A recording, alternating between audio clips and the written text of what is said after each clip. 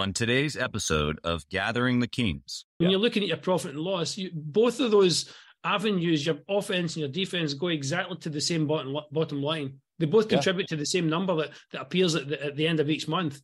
And you have to look after both. So if you're a smaller business, and we work with small businesses just as much as we work with big businesses, it's vitally important for you to look after those expenses at the defensive end of your business. Because if you're doing that, you're going to have more. You're going to have more money to pay your offense, and you're going to be able to keep more of that bottom line. You are listening to Gathering the Kings with Chaz Wolfe, featuring fellow 7, 8, and even 9-figure business owners who have real battle scars from business and life, but have prevailed as the king that they are designed to be. We welcome high-performing entrepreneurs to the stage in order to reveal the real of the real on what it takes to build a successful business today.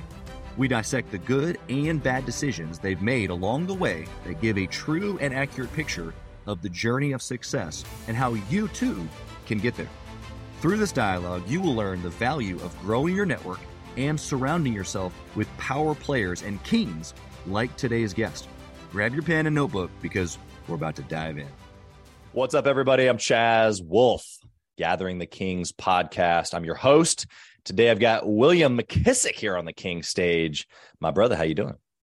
I'm good. Thank you. Thanks for having me on.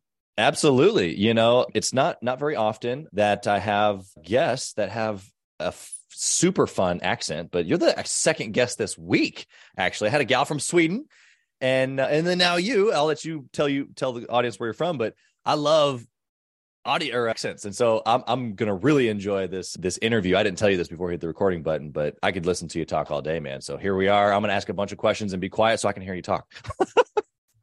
Okay. Appreciate you being here, man. What type of business do you have?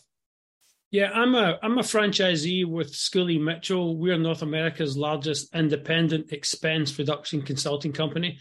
So it's my job as the business owner, with the team doing all the background work for me, to find businesses that are looking to save money, and we guarantee they will save money with our operations, or there's no charge for a fee. So that's the type of business I'm in, expense reduction consulting. That's incredible. I love how you've labeled it. It's so specific. Give us just a quick, maybe 30-second, like, what type of companies do you usually work with? What type of expenses are you helping them reduce? That type of a thing. The expense categories, there's quite a few, so it's not going to be a quiz at the end. So we have telecom, credit card processing, shipping, waste, e-signature, utilities, fuel. We have facilities, supplies, and we also have uniforms and linens. So those are the categories, and we do an individual audit for each one or all of those categories. So we do an audit report. It's free. We show the client where they're spending the money, where we recommend spending the money. And then those recommendations will always be a recommendation to stay with our existing vendors, because we negotiate with everybody. We've got a database. So the kind of businesses that we look for, the reality is that any business that spends money in those categories, whether you're a small, medium, or large businesses, me personally, I've found a lot of success working with wholesale distributors and medical groups. They tend to be bigger companies and bigger spends. I've been doing this for about 6.5 years as a franchisee with Scully Mitchell. But the reality is that any business that's spending money in any of those categories, we want to talk to them, because there's no cost. It's like, we're going to look under your expenses hood for free, and we're going to give you an audit report that's going to confirm you've got the best prices and services possible with a free audit, or we save you money. Simple as that. But the reality is that any business that spends money is a potential client for us. Yeah, I love that. Would you categorize, or does the franchise system put themselves in like the procurement industry? No, we tend to work with procurement directors, etc., within organizations, but we're not in the procurement business, because we're not buying any of the services. We don't sell any of the services. It's more like group purchasing. Negotiate. Yeah, we're more like purchases. So we negotiate with the vendors on behalf of the client. It's kind of like, you can imagine I'm a new employee for you in your business. My job is to find savings, but you're not paying me unless I find savings, which you're going to share those savings with me. Kind of that's like who we are, but on a consultative basis, because we don't charge any money for the consultation. We only charge money if we actually produce results in the form of savings. Yep. I love that. Yeah. And usually, you've got contracts with big names that people already are probably doing business with. And if they do it through you, then you can leverage volume and get them a better price, right? Yeah, we've got over 27,000 clients, and we've got a database, and we've got a team of 120 members of staff at headquarters, as well as 240 offices. we pull all that knowledge together. So whether you're a large business or a small business, you're only one business negotiating with the same vendors we negotiate with, building relationships with. So we're doing it for thousands of clients on a daily basis. If you're a business owner, whatever your business is, you're making widgets, you're doing something as a business, and cost reduction consulting is part of your business, but it's not all of your business. For us, it's all of our business. It's all we do. And as I say, we guarantee business will save money with our efforts, or they don't pay us a single penny. Yeah, that's pretty cool, man. I appreciate you bringing such a heavy need. Really, it serves a big market. I love how you use the word widget, because for when you're in your position, I mean, you can help anybody. It doesn't matter what the quote unquote widget is. It's funny, I don't hear a lot of people use that word, but I've used that word a lot over the years in a little different format, but it's the same kind of general perspective of like, it doesn't matter what the business is. And that's how I've used it, which is I've never been so sold, or so in love with, edible arrangements or fruit, or I've never been so in love with, a specific real estate deal, or I've never been so like the widget, whatever the widget is. Yeah. It's business. It's funny because I used to say that until Gathering the Kings. And so Gathering the Kings for me is like a little bit more of like a purpose driven, like it's totally what I feel like I'm designed to do. So I actually am in love with it. And so it's a different experience. It's not just a widget to me anymore, but I've used that language for so many years. So a little different when you're helping so many different people, so many different industries, you just kind of have to call it a widget, right? Yeah, because whatever you're selling, whether it's a service or whether it's a widget, or whether it's a pair of shoes, you're selling something. And I just use the widget as the terminology for if you're a business owner or you're a CEO of a business, CFO, you're selling something, and we're just calling everything a widget. And we concentrate in the cost reduction consulting part because we're not selling widgets. Right. Our widget is helping businesses save money. If you want to call it ours a widget, that's what ours is, helping businesses save money. That's your service. Yeah, I got it. Awesome, man. I want to know, I'm going to flip the script on here a little bit and kind of get into some questions. Personally, why are you doing this? What's the bigger picture for you? You've been successful.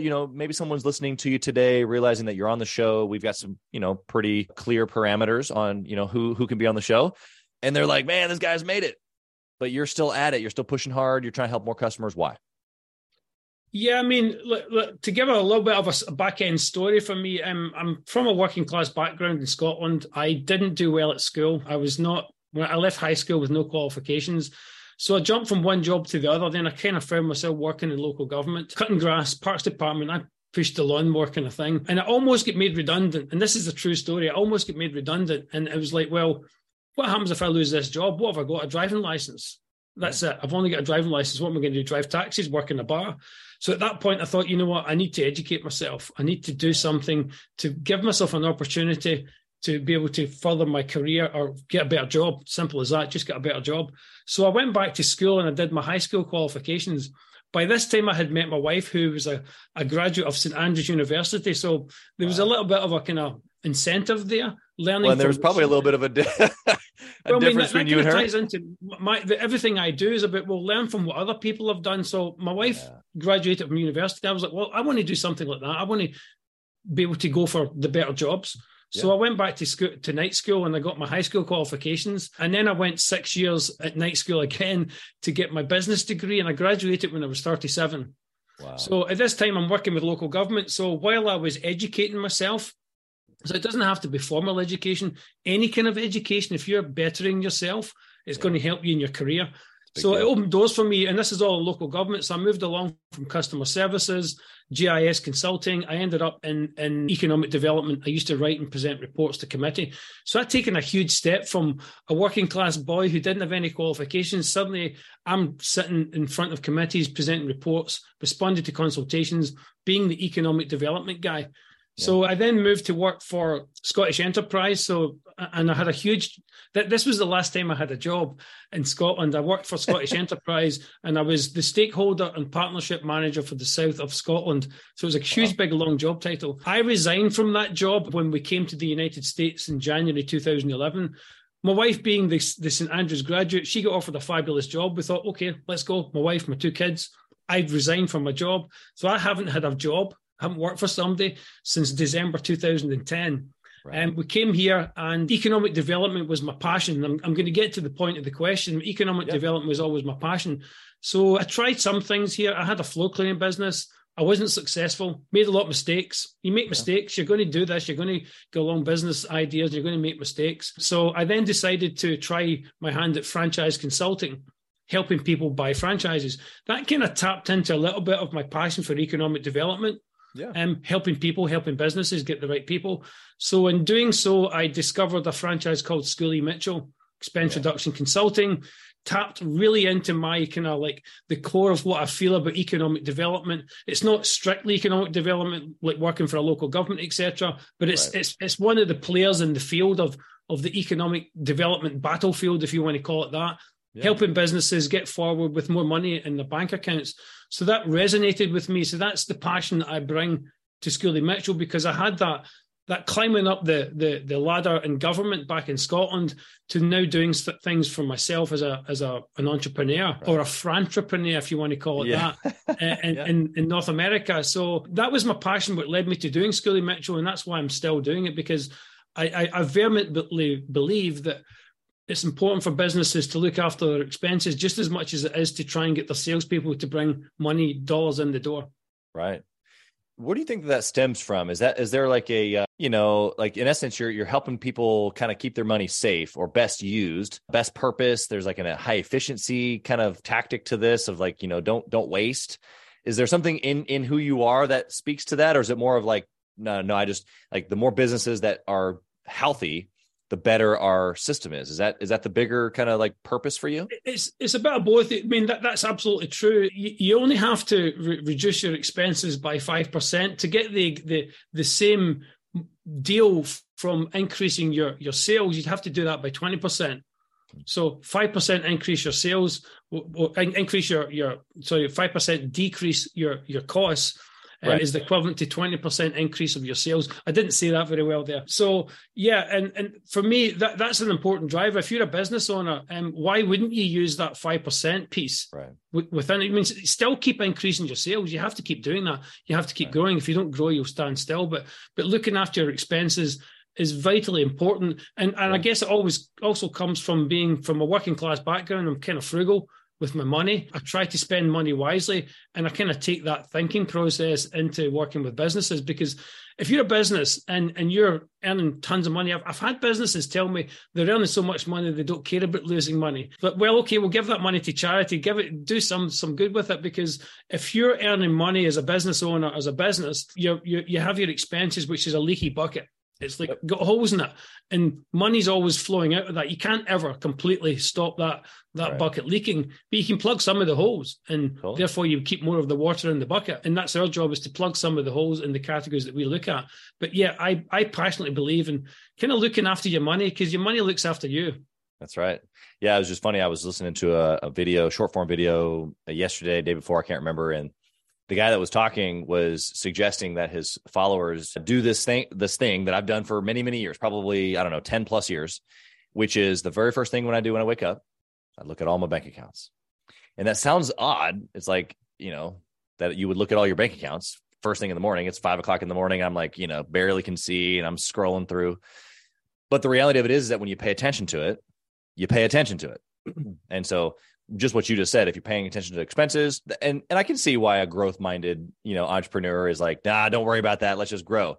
But when you put numbers to it, right? When you say, well, it takes you 4 times as much growth for me to save on the back end. And the cool part about your business model is that they don't have to pay anything unless you actually do it. So I love that portion of it, because all they got to do is bring you in. You kind of, in essence, take care of the work. You do the audit, you do the connections, and then they get the benefit.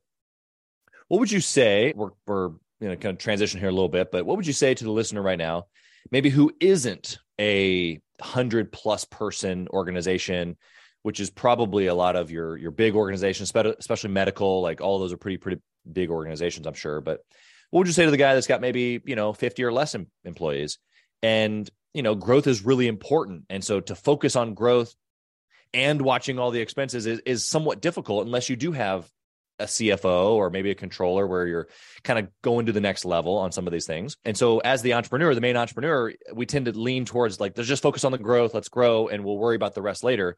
What would you say to that guy right now who maybe doesn't have the bandwidth, or he doesn't think he has the bandwidth to be able to watch the expenses or be able to save money while he's growing? What would you say? I mean, at a very basic level, if you're an entrepreneur and you're earning, just to use a round number, you've got $1,000 a month profit.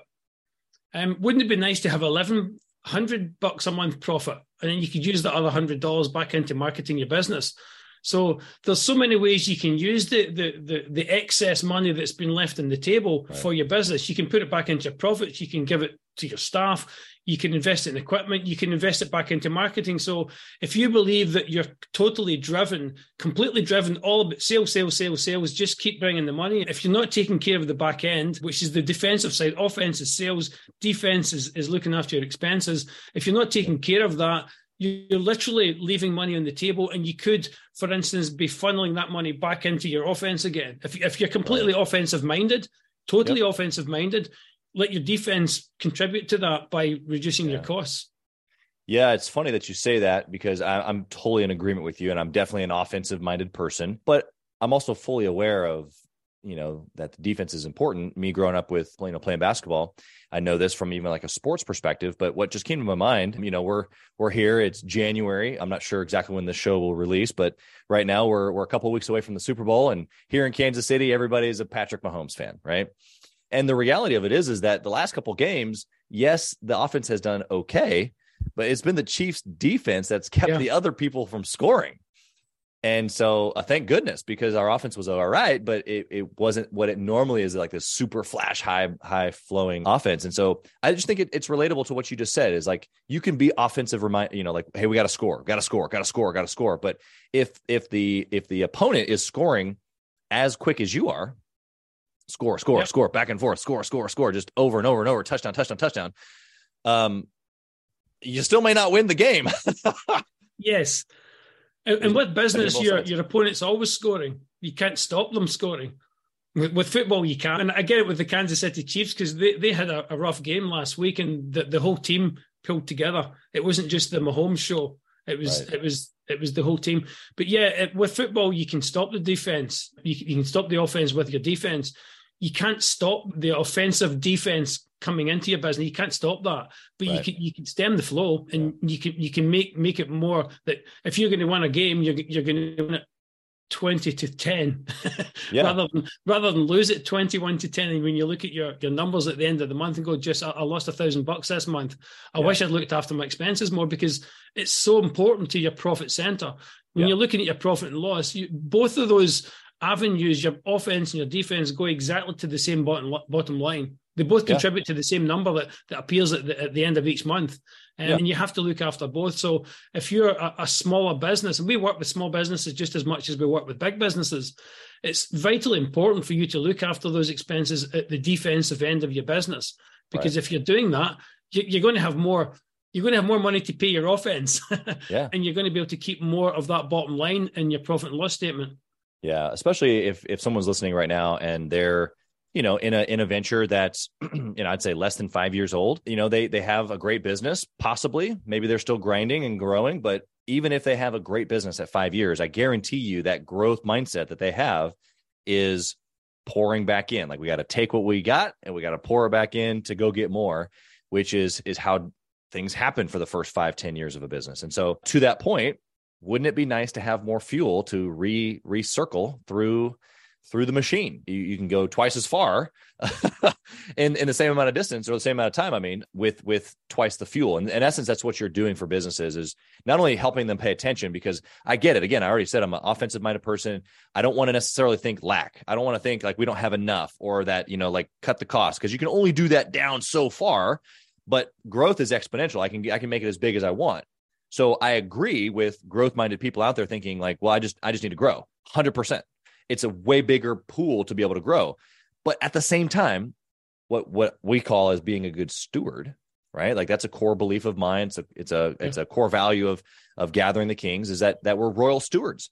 And so you can't be a royal steward of what you've been given, your time, money, resources, family, your people, your clients. You can't be a good steward of that if you're not paying at least a little attention and hiring a guy like William to help you save some money.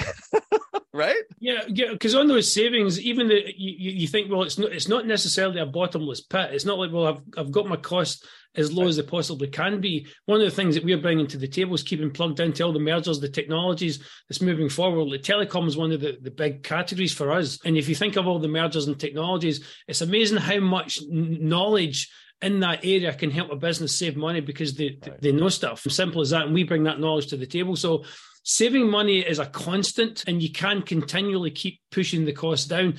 And we know that because that's how we work with our businesses. The more we can get our clients' costs down, the more money we make because we share in those savings. The further we can push them from that initial cost they were spending the money on, closer we can get them to the further we can get them away from that, the more money we make because we share in that. And we're always pushing that number down as much as we can. Yeah, I love that. Okay, let's talk about a good decision that you've made in your journey, especially maybe early on. You've been doing this for a little bit. What was a good decision that you made that you can look back on that has led to a lot of your success? For me, I shared my story, the economic development background coming through and living in the United States. I think one decision I made, which at the time I didn't think was going to lead to any success, was franchise consulting. Because I wasn't doing well at it. I closed a couple of deals. Over a couple of years, I didn't make much money, but it was still a good decision because it led to something better. It led to me looking at franchises to help people buy franchises and showing them all these great ideas, to me finding a great idea that tapped completely into my story, where I'm coming from and my passion.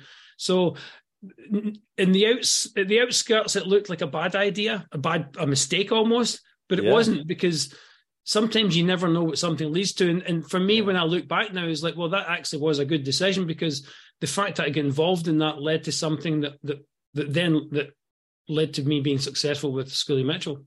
Yeah, it's so true. It's a dynamic that's hard to grasp because it's a super intangible, right? Where you don't know what you don't know, and you wouldn't be where you are today without that decision. But there's no way for you to know what you know now without first taking that step or making that decision.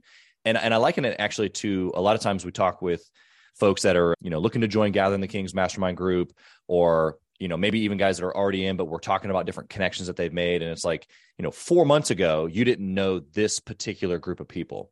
And 4 months ago, you didn't have this issue or this need or a desire for a connection or something that you need in your business or in a relationship. And you put it before the group, and some guy's like, oh yeah, here's the answer. Or, oh yeah, I got a guy for that. I got a connection for that.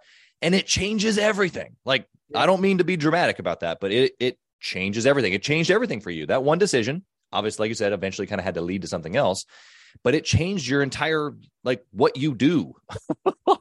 and that's happened time and time again, even inside of our group. So it's just like this majorly impactful, but super intangible thing. I can't just like measure this thing.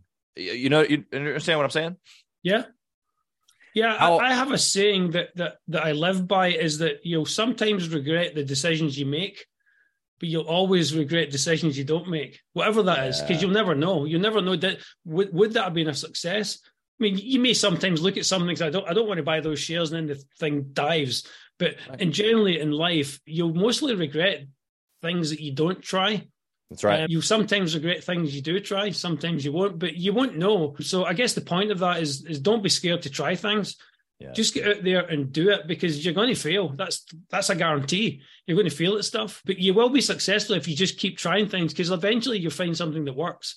And you and I had talked before we started recording that if you do enough good out there, Zig Ziglar said, if you help enough people get what they want, it'll help you get what you want. And I believe that, because, I do similar things to this and helping promote businesses. And obviously just trying to be a nice guy, trying to help people. I'm meeting a franchisee of Scully Mitchell today, one who's just new. So I'm going to go through how I present. I'm going to be a tutor for that person. They have all that in spades at headquarters. Right. But because I'm a foot soldier on the ground, I'm going to share that. And I don't get any benefit from that, but seeing somebody else possibly be successful. But go out there, try things, and give a little or give a lot.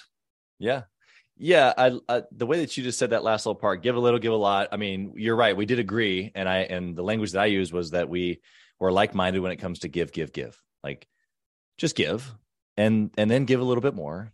And then give again without any expectation, because that's what happens over the course of time. It's recognized by people, by, forces in heaven or whatever, right? Like the reality is that there's good seeds planted. Bible talks about this, that seeds are going to come up with whether you plant good seeds or bad seeds. And I'm just like you, I'm trying to plant all kinds of good seeds everywhere. And because I'm trying to get a good harvest, and I don't know where the harvest is going to come up. I'm not sure exactly what relationship's going to lead to it. I don't know what decision or what, but I'm just trying to be faithful in each of those action steps. And so I know that's where we agree.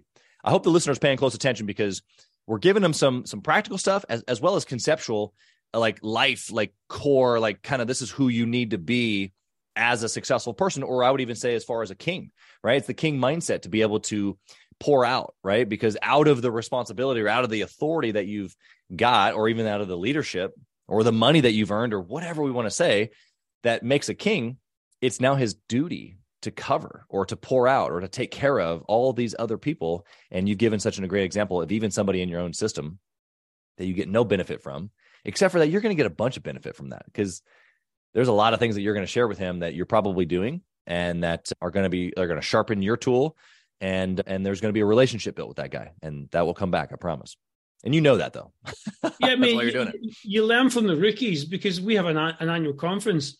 So I'll stand at the bar and have a chat with the rookie as well as the more experienced people. They want to learn from me, like I'm trying to learn from people who've been doing it longer than I have.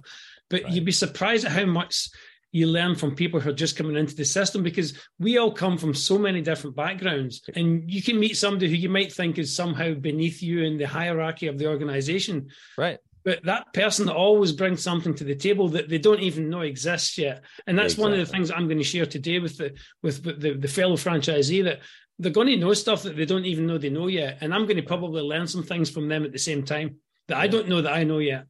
Exactly. I love that perspective, because you're 100% right.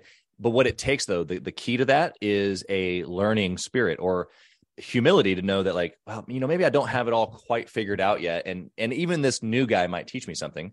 And we've experienced this even with Gathering the Kings, because we've got guys that are just over the 1 million mark, and we've got guys that are in the hundreds of millions. And so the guys that are in hundreds of millions probably don't need tactical advice from the guy that, that's just crossed 1 million. But I'll tell you what, when this guy gets around that guy, there's a transfer of courage. There's a transfer of energy. There's a transfer of, this guy fumbled across something and it spurred a memory of this other guy. He's like, oh yeah, we haven't done that in a while. Hey, call Becky, or, let's get that going again. There's just so many different nuances that get transferred, is what you just said, without even that person even knowing. But you can't get the transfer if you don't put yourself in that situation over and over again. Would you agree? 100%, because you can never stop learning. When you talk to anybody about anything, you'll always learn something. And I believe that every single day. Like just meeting you today, I've learned a couple of things that I didn't know before I spoke to you today. And it happens all the time. But just be that sponge and be that accepting of knowledge will come from places you don't think, even though you might think it's somebody who's beneath you in the organization. Exactly. But just I love helping people, and anybody watching this video or listening to this podcast should think the same way, because you get such reward from helping people. Just the way you feel about it, just the way it makes you feel is like, if somebody's asking, they're looking for help, I'm actually hoping they'll ask me so that I'm the one that can help them, so that I'm the one that can give them something that they don't have. And I believe in living my life that way. I believe in operating my business that way. And obviously this is a business podcast, and as a business owner, you should live your life like that and try and help as much as you can. Obviously you have a business to run, we get that, but wherever there's an opportunity, lend a help to somebody, because it makes you feel good, but it also will benefit you in the long run. Yeah, 100%. Okay, William, what about a bad decision? Something that you've done that we can learn from? I'm sure you probably learned from, but you can keep us away from making the same mistake. What is it? Yeah, I mean, I mentioned when I came to this country that I started a floor cleaning company. There was one day I had somebody call me up. It was a little Mexican guy who came from a friend who had a gardening company, and he didn't need the employee, and he said he was a great worker. And I remember when I spoke him to the phone, he was very Spanish, and I thought, you're going to be a great worker, but I didn't believe I was making enough money at the time to hire the guy. Yeah. And I swear to God, is like, you talk about some of the decisions that you don't make and you'll regret the rest of your life. I regret not hiring that guy, because I believe vehemently that if I had taken the chance and hired him at that time, I probably would have been successful. It may sound a crazy thing, like just hiring somebody who sounds like they'd be a good worker could make a difference, because that was one of the problems that I had in that business. I couldn't find employees, and I never took a chance when it was there. I never grasped it when it was there. And my wife and I have talked about it so many times.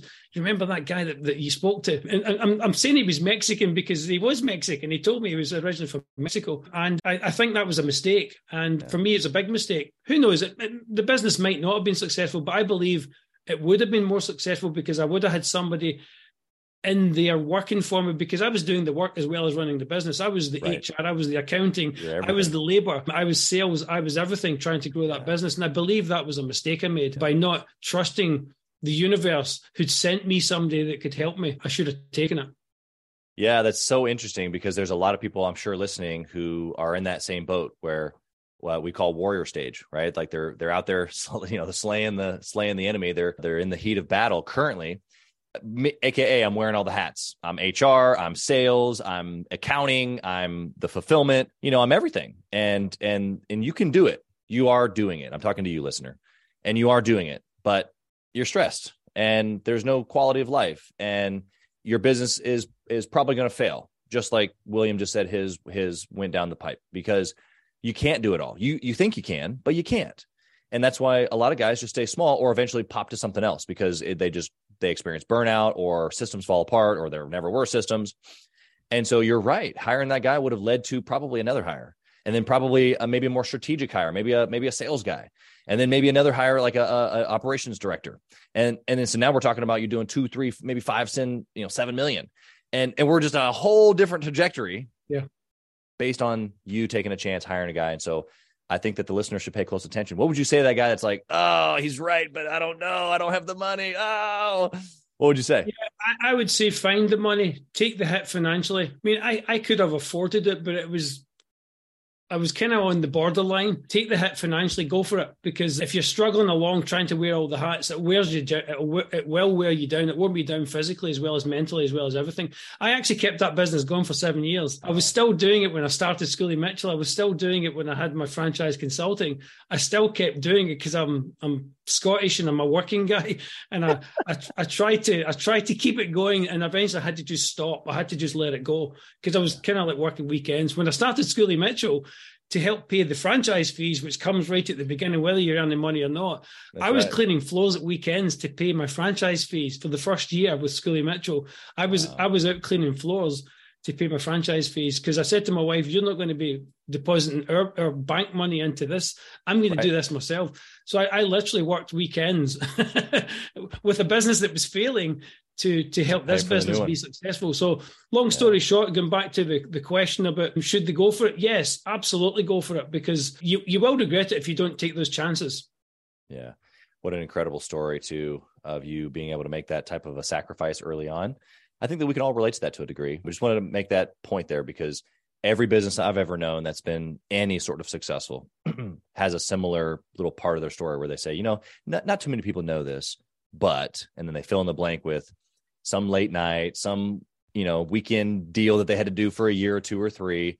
For the listener probably has no idea about this. I owned 7 franchises doing, I don't know, $4 or $5 million a year in sales in my 20s. And I went back to work as a sales guy full-time, became the top salesperson out of probably 2,500. And I was only able to do that because I had systems. And the only reason I wanted to do it is because I wanted to start investing in real estate. So I took about 3 years of time and pressed in hardcore. It was crazy. I don't know if I would suggest anybody doing this, but I did exactly what I wanted to do. I started investing in real estate. And just like you, just like most listeners, probably they've got that moment in time, whether it was a couple weeks or a couple years, where they had to just buckle down and get it done. And so I just appreciate you sharing that. I'm going to go over to our speed round here. I'm going to ask you about KPIs. So in your business here, where you're helping other businesses manage expenses, get rid of or increase cash flow by doing that, what's the most important KPI? Or I like to say, if you could only track one thing, what would it be? The amount of people that say no. I'm sorry, it's a very basic answer from us because you've done sales. You want to count the no's. Not everybody says yes. You think everybody wants to save money, but not everybody's sensible enough to take the opportunity. That's a little dig there. when we lay it in front of them. So the biggest thing that I track is just the number of people that are saying no. But as you say, sales, it's next, it's on to the next, it's on to the next. So the biggest performance indicator I'm looking at is just how many people say no. And that helps guide you in areas as you're developing specific industries or talking to specific types of people or certain people at certain levels in the organization. That will help guide you because you're measuring that as you go along with those no's. It's like, well, I only spoke to the director of procurement. We know we want to speak to the CFO or the CEO. So that had a bearing on that no there. So tracking the no's with some kind of underlying information is what I look at. And I'm sure that's what most franchisees in the Scully Mitchell system look at. I mean, we're all different. I don't know that, but I'm assuming that people are doing something similar to me in this organization. Yeah, 100%. Okay. What would you say is a great book or maybe resource that you've used to grow your business? There's one book, I've actually read it a few times, and I'm not an avid book reader. And it's funny because I know a lot of successful people are avid book readers. Some listen to podcasts. Some listen to podcasts, some listen to music. I play a little bit of guitar. I've got a book that I've read 2 or 3 times. It's called Thoughts Are Things. If you're interested in a book that will kind of get your brain juices flowing, it's a really short read. It's by Bob Proctor, and he talks about the fact that if you think of something, it's a thought. Like the chair you're sitting on, that was a thought in somebody's mind. Everything that surrounds your physical world is a thought in somebody's mind. All these inventions are a thought in somebody's mind. And the point of the book to teach you is that you think of things, you have to act in things to make them become a reality. But every single thing around the physical world is a thought that somebody thought, and it's developed into a tangible something. So it kind of leads back to what we're talking about. Like, go for it. Go try things. If you think of something, you've got an idea for something, put it into play and see if it happens. Because if you don't put it into play, if you don't step in the field, you'll never know if you could win the game or not. Yeah. Yeah, and you're 100% right. Taking the chance there, that book for me gives that angle plus one more, and I'll share my little tidbit here for the listener as well, which is that you get what you pay attention to, you get what you think about, and so just like you said, I'm standing next to a chair right now. I'm standing at a desk. I'm using a mic because it was a thought in someone's mind, not because they thought about it, but because they took a risk, like you just said, created this product, and it's iterated over the course of years. And so whether you're the inventor or whether you're just the person that's trying to get a target done, a certain amount of money, a certain goal with your family, you want to fill in the blank, whatever the blank is, whatever that thought is, it will only be if you think about it, obsess over it, and actually take action toward it. And then act on it. Yeah. Yep. So that's just a really, really good book and a really great reference. What do you think about intentionally networking or masterminding with other entrepreneurs? I'm a huge believer in all of the above. 90% of my business comes from networking, from meeting people, having coffees, one-to-ones, introductions. I do like the marketing. I do invest my own money back into my own offense for my own business, even though we're a defensive business. But I found the biggest offense and the most cost-effective offense for growing my business has been networking and sharing of ideas with other people, other business people especially, because as I said, talking to people, you never know what you're going to learn. And when you're doing masterminding, it's kind of incredible, the ideas that flow around the table. Getting back to the book, Thoughts Are Things, all those thoughts that people are having, and they'll show you how they develop into things. And then you have ideas that you can develop into your own things. That's right. Generally, networking for me has been huge. I'm always networking. I'm always having coffee. I'll have coffee with anybody. Like a real estate agent. Oh God, I've known 1,000 real estate agents. You never know where it leads to. You never know who that person knows. You never know who their connections are. They might be married to somebody who owns a manufacturing company, and they really need to stop leaking the bucket because they're not selling enough widgets. Right. So there's so many reasons why you should network and you should brainstorm, but I'm a firm believer in it, 100%. Yeah, that you gave a really, really good description there. Obviously, networking more so for the business development, and then masterminding for ideas and strategy. And you gave some incredible examples on both. I've got a question for you around family. You've mentioned your wife, and I didn't ask you before we started if you had kids, and so you'll have to fill us in on that. But for myself, real quick, I'll preface the question. I've got 4 kids, and I've interviewed a couple hundred entrepreneurs here on the show, and I've talked with business owners for 10, 12 years. And we all seem to have the same issue, right? Which is, man, I'm obsessed with my business. I want it to grow, grow, grow.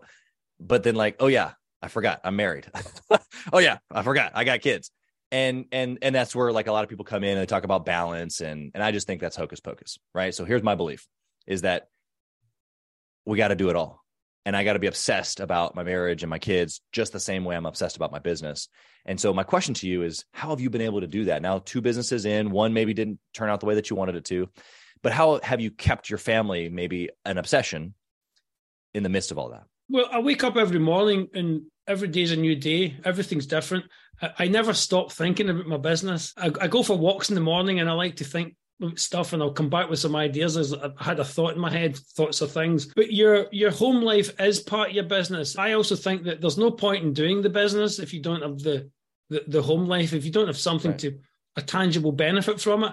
So having a home life is a tangible benefit of your business. So therefore, I see it all part of the one. And my wife and I are really good at pulling together. Right now, my wife is in Scotland. She flew out Monday night. Her dad's sick in hospital. He's really old, and we're kind of like hoping he survives this. And we talked just last night, and I said, I'm going to start looking for a new house for your mum and dad to live in. They live in this big house in Scotland. They need to live somewhere smaller. And she says, do you have time? I says, no, I will find the time. I'll make the time for it. Yeah. And then she said, well, I said to her, I want to feel as though I'm doing something to help you. She says, you're helping me by being there. Right. Because I've got a son at university, but I've got a son at high school here. So I'm making his lunches in the morning. I'm doing all the stuff. Gives her freedom to go do her Your home life becomes part of your business. It becomes part of everything because, as I say, that I don't believe in working for work's sake. I believe in working for some kind of benefit at the end of it. That is a nice house. We've got a nice swimming pool. We've got a nice life in Florida. So I believe that your home life is part of your business. You can't really separate the two of them because they're so intrinsically tied together that your home life is your business and your business is your home life. Yeah. You fall into alignment with myself and plenty of others I've had here on the show that I've already started to ask this question, but you're 100% right. There is no separation. And when we try to separate it, I feel like that's when it's like, well, wait a second. Like, okay, let me try to balance these things. Let me cut this off and go over here. It's like, no. They just need to be like all together. That doesn't mean that you don't have separate time for certain things. Like you just said, I'm sure when you're out at the pool, you're hanging with your boys or with your wife and you're doing the thing, but the integration of those things is really, really important. I love the way that you said it. William, I got one last question for you. You ready? Yep. If you could whisper in the younger William's ear, what would you say? Stick in at school because education is so important for you, whether it's academic education, whether it's personal education is what I would whisper in the young William's ear. What do you think that would have done for the younger William that you didn't get until maybe later? I think I would probably been more where I am now earlier in my life. Sure. Simple as that. And I talked to my younger son who's not doing great at school, and he's as bright as anything. He's actually brighter than his brother, who's at Florida State University, straight A student. This young one is brighter than him, and I keep talking to him as like, get it done now, because work hard in your academic life when you're at school, because then you've got the rest of your life. Because I had to go back to school. I had to spend 6 years at night school when I was getting my degree. I graduated when I was 37, and I'm tooting my horn here a little bit about doing that because I'm proud of that, but I wish I didn't have to do that. Right. So I wish I'd told that if I could go back to the younger William and say, do this way instead of doing it that way, you'll be more successful early rather than later in life. Yeah. But there's never a time not to do something. If you're going to be 55, you're going to be 60, 70, whatever age you're going to be that age anyway. So do it now. If you're somebody who's in their 50s thinking it's too late, it's never too late. I graduated when I was 37. My point is that it's actually better to do it early, but it's never too late. You took the words out of my mouth because you're right. There is never a better time. I learned that in real estate. The best time to buy real estate was 20 years ago. The next best time is right now. Yes. Which is exactly what you just said. And so it's like, okay, so I can look back and I can go, okay, well, not only just education, academics, formal education, but you made way for self-education, YouTube, podcasts, getting around other business owners. Like we learn in all these formats. And so number one, never stop. Start earlier, never stop. And then, oh, by the way, you're not too it's not too late to start, even if you haven't started yet. I think that's a pretty beautiful last message here. Okay, William, how can the listeners find you? Number one, I want them to know, as a small business owner, how can they connect with your business so that they can save money? They can be on the defense. They can plug those holes. How can they find you that way? Or if they just want to pick your brain as an entrepreneur, how can they find you that way? They can call me. I'll give you my cell phone, 813-449-1215. You can email me at william.mckisock@schooleymitchell.com. You can find my Schooley Mitchell webpage, which is schooleymitchell.com/W.McKissock. There you go. Forgot my own email address, my own website address here. That's okay. We'll put it in the show notes for you. And go on social media. I'm very easy to find. You'll find my website. You'll find me on LinkedIn. You'll find my YouTube channel. You'll find me on Facebook. I'm very easy to track down if you want to talk to me about. Just talk to me. I'm always open to a conversation with anybody about anything. If I can help anybody listening to this podcast, I'm happy to do so. Likewise, if you're a business listening to this and you want to save money, I can certainly help with that 100%. Yeah, I think we're going to, I don't come up with the titles, for our shows, but I'm going to put this in here for my editor who's going to be listening to this. And I think we should probably title this episode something about saving money guaranteed with William, or something like that. I think that you threw it out there. So it's out there for the listeners to take advantage of. You've given your direct phone number and every way possible to communicate with you. They'd be silly not to have a cup of coffee with you or a virtual meeting to see if you can plug some of those holes. So William, I just so appreciate you, being here and giving freely. As you said earlier, you have done that super well here today. You've done it like a king. And I wish you nothing but blessing on your family, even your wife's parents and that whole situation, and even just over your kids and your business, of course. Thank you so much for being here. Thank you. Thank you for listening to Gathering the Kings today. I hope that you were able to pull out a few nuggets to go apply into your business right away. More importantly, though, I hope that you're realizing that it takes more to be successful than just being by yourself, doing it all on your own, carrying the weight all by yourself. What I have realized, not only in my own journey from multiple businesses and multiple different industries, and now interviewing literally over 200 or 300 other very successful 7, 8, and 9-figure business owners, is that it's tough to do it alone. And so Gathering the Kings literally exists to bring together successful entrepreneurs. In fact, we are putting together 1,000 kings, specifically who are grateful but not done.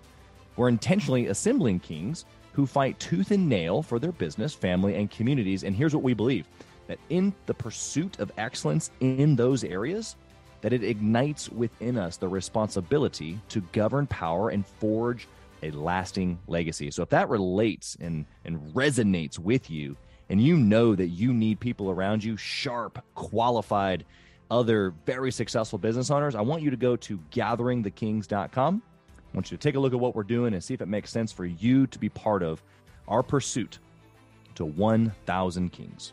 Talk soon.